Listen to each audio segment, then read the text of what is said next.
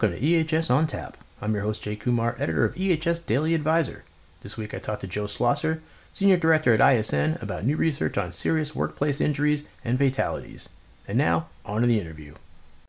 I'm joined today by Joe Schlosser, Senior Director at ISN. We're going to talk about new report, new insights on serious injuries and fatalities and analysis of contractor incidents from 2018 to 2020. Welcome, Joe. Thank you, Jay. Thanks for having me. Thanks for being here. I wondered if, before we kind of get into the report, if you could tell me a little bit about yourself and about ISN. Yeah, sure. So my name is Joe Schlosser. I've been with ISN for 6 years in a variety of roles. Worked through helping on some of our corporate innovation, and I started a consulting practice where one of our services was heavily focused on safety culture studies across a lot of industries and geographies, and more recently working and supporting some of our corporate development and outreach efforts. So that's a little history on me. As far as ISN, we've been around 20 years. We're based in Dallas, Texas, and we're a networked platform that helps companies manage outsourcing risk. And we have about 700 enterprise clients that hire services from about 75,000 contractors and suppliers in about 25 industries. And they use our system to kind of collect data and manage risk. One of the main risks that we help address is health and safety risk related to the work that's outsourced to contractors. And in addition to that, like competency training, contractual risk, ESG is a big topic for us, cyber, financial, et cetera. And we have about 13 offices across with customers in about 85 countries right now. Excellent. So tell me about the white paper. How did it come about, and what were your main takeaways? Yeah, so this is our second time performing the white paper. And what we did was we developed some technology to help through machine learning to take which is traditionally unstructured information that's submitted through OSHA logs, OSHA 300 logs, into our system, and try to capture that unstructured information, use machine learning to provide categories and information and insights off of the description and some of the data that's inputted in an OSHA 300 log. And for those that aren't familiar, that's essentially for companies that have incidents that meet the recordable parameters. They have to fill out that log annually, assuming they meet a company size threshold. And we have that information uploaded into our system every year, and we have it available, and we essentially assess to review that with the hopes of trying to categorize SIF information specifically and try to see what insights we could glean from that. And talk about some of the findings that you came up from this latest white paper. Yeah. So this was this white paper we released contained 2020 data, and we had also performed it in a prior year. So we had some trending information to use and to see. And we one of the big takeaways that we're interested in understanding was what impact potentially COVID had not only on the numbers of incidents, but also the severity. Did we expect to see less incidents and lower rates or higher rates and those types of things? And so one of the big takeaways for me, we saw a dramatic decrease in total aggregate days away from work. So if somebody's injured and they're separated from their duty and they cannot go back to work, they have to put that as a days away from work or restricted. And that was a dramatic decrease, about 60%, which is not surprising if you take the assumption that work hours were down in 2020 compared to prior years. But counter to that, we saw fatalities only decreasing 10%. So that tells you that, then that's the fatality rate. So that tells you that there was less injuries and less days away from work, but the very, very serious injuries did not get replaced. In fact, they stayed fairly constant, only decreasing 10%. And obviously, I guess compared to 2019, which was, a quote unquote normal year, and 2020 was obviously, in the middle or the beginning of the pandemic. Were you surprised at anything you found? I guess factoring in, the fact that, there weren't maybe as many people working as the previous year? Outside of the fact that fatalities remained high, that was probably the biggest area of surprise, surprising information. I'd say, I think, just overall, the incident rates continue to trend down. That, I guess that's something we've been seeing overall. So nothing really surprising. I'd say it wasn't necessarily surprising, but sort of validating on one of the assumptions that we have, and that I think many organizations have come to the conclusion of, is that the things that companies do to reduce incidents or the kind of normal bumps and bruises haven't necessarily led to the corresponding reductions on the most serious incidents. And so that's a kind of key takeaway, is that you can't just treat all incidents alike, and you can't use the same mitigation efforts. And to me, that's one of the kind of key points to understand with this analysis. Why do you see why do you think the CIF rate has been going up? Is there like a certain cause that you can point to, or is it a number of factors? Yeah, well, I guess it comes down to organizations. Some organizations have done a great job with it, so there's definitely the possibility, but it's just a more challenging. It's a more challenging effort to reduce CIFs than maybe some of the other incidents that you can reduce.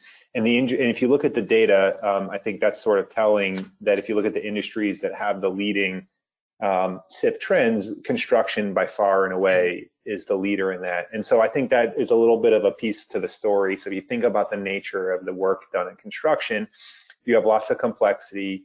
You have contractors, subcontractors working on sites, potentially unfamiliar with those sites. You have working from heights, which we all know to be a large cause of injuries and CIFs. You have seasonal nature of work. You have pressures to get job done.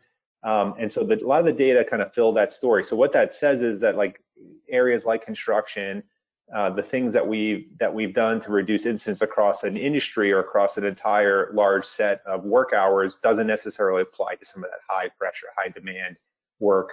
And then you think about COVID specifically, people being out for work or sicknesses, there's a lot of ways to get disqualified from showing up to a job site through exposure and what have you, which means you might have a propensity to have more short service employees or people that were less familiar or less skilled in a specific trade, which leads to potentially catastrophic results.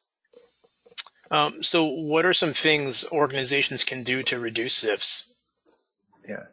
We, in talking with our customers, I think one of the things we always recommend is to get better data. I think that's kind of key. And one of the sort of key elements of the information that you want to collect on is being able to have information on potential CIFs. So when something doesn't happen, but it could have happened, are you capturing that kind of information as a leading indicator versus looking at incidents that have happened and trying to reduce incidents? So I think it's really about collecting some of that information. Another challenge that industry has is just having a standard definition. So ISN uses an OSHA definition for it, but not everyone in the industry have aligned on a definition, which makes benchmarking and other things more challenging. So companies can't even work together. And then I think, from my perspective and my experience, focusing on safety culture and developing strong safety culture, or just culture in general that embraces safety, is key. And there's some methods that we would recommend around how to do that. But that, to me, are some of the key elements. Speaking of safety culture, what's sort of your take on the state of safety culture right now and what needs to be done to improve it? Yeah, I think there's some maybe potential benefits out of COVID, in that there's been an emphasis on, health and safety and understanding. It's sort of more of a household topic than it has been in the past. PPE is an example. We all know about masks and those types of things.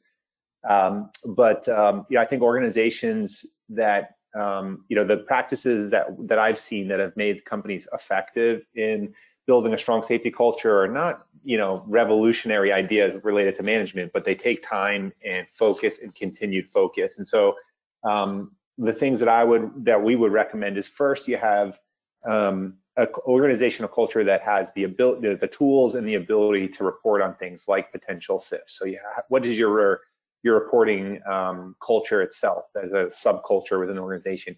And one of the things that's going to determine whether people do that is whether there's repercussions for reporting something like, I almost got hurt severely on this job. Am I going to be blamed for that, or is that going to be taken into account? So when you have that element, that's a key foundation. The second part is, in order to keep that going, you've got to take that information and take action on it. And that action includes leadership. Leadership has to be committed to taking some of that feedback or that reporting and doing something about it. And then when you're planning on doing something or making adjustments, how can you engage the people that are doing the work in the process improvements itself, which then creates a virtuous cycle for that reporting culture again, because you're sort of becoming more self-aware and understanding of the environment you're involved in, the decisions that are made on what to change. And so if you have all of those elements together, you're going to see a much stronger culture overall related to safety. And I would be fairly certain that you're going to see improved performance as well and less incident.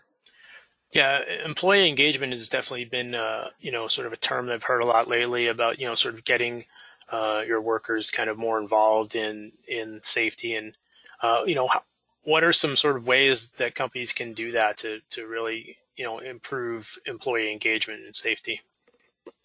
Yeah, well, I think we've all been through the toolbox talks and those kinds of things and understand that. I still think that's, important, right? So, working, pre-job planning and communication, those types of things. But one of the things I think that gets neglected sometimes is that a lot of the work environments, construction is a great example, is that you have a mix of workforce. You have contractors and you have employees, you have, temp workers, those types of things. And I think a lot of organizations are heavily focused on engaging their direct employees, but do a poor job of actually communicating with contractors. And if you think about the contractor population, a lot of these companies are 5-10 person companies. They're not, a 50,000 or 10,000 employee company where there's executive relationships and a lot of communication. So it's hard. And so I think you have to really think about your workforce in totality and make sure you're engaging the entire workforce. You have the right tools for them to be able to communicate, and that you're constantly having leadership on job sites, understanding and asking and trying to get better. And, obviously, it seems like, these kinds of programs work a lot better when, it's coming, you're getting that sort of push from leadership as well. How important is leadership buy-in, and how hard is it to get? Yeah. It depends. It depends. Some organizations are just more inclined than others, but I think it's particularly in like industrial fields. A lot of it, there's safety's interested, right? They're naturally inclined to get it. It's really when operations and the people that control the P&L that really understand and work in partnership with safety, or that they're under the same umbrella. I think that makes a big difference. One of the things that we found to be effective, so you need constant feedback, constant information, but you also need a periodic review and a step back and look at it. So like, example, when we do an annual or every 2 years culture assessment, it's not going to tell you everything that's going to happen in 6 months, but what it does do is it's a process to force leadership to kind of step back and look at the data and understand it. And so while it's not perfectly reliable to predict what's going to happen, the act of sort of getting engaged and stepping back and understanding, I think, builds some engagement. So those are some techniques that are useful in getting leadership to be engaged. It does. Data helps, particularly in this day and age. One of the things I noticed in the report was a section on identification of leading indicators. I was wondering if you could talk a little bit about what leading indicators are and how they can be useful for organizations.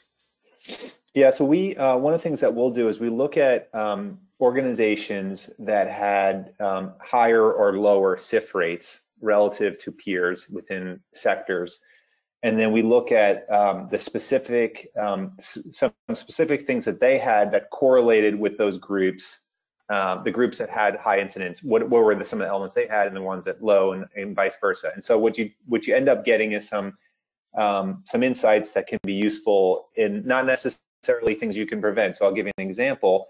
69% of the companies with higher SIF rates, classified as higher, operate a commercial motor vehicle.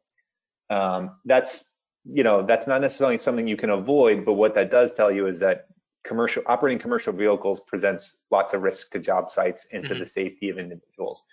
There are other things, though, like as an example in this same analysis, the 35% of the companies with lower SIF rates had submitted a program for safe return to work. So that tells you that potentially integrating people back into the workforce after they've been away is an area to be concerned with. And what are you doing on the job sites to kind of manage and plan around that? So do you have a policy and program in place? Does that include your contractors and subcontractors? Or is there consideration for that in your job planning analysis that you're doing prior to work starting? And do you see a lot of companies doing this kind of data analysis, or do you feel like that's somewhere that the industry needs to move into, where more companies need to kind of be looking at this stuff as opposed to just looking at past incidents? Yeah, I think we're getting better.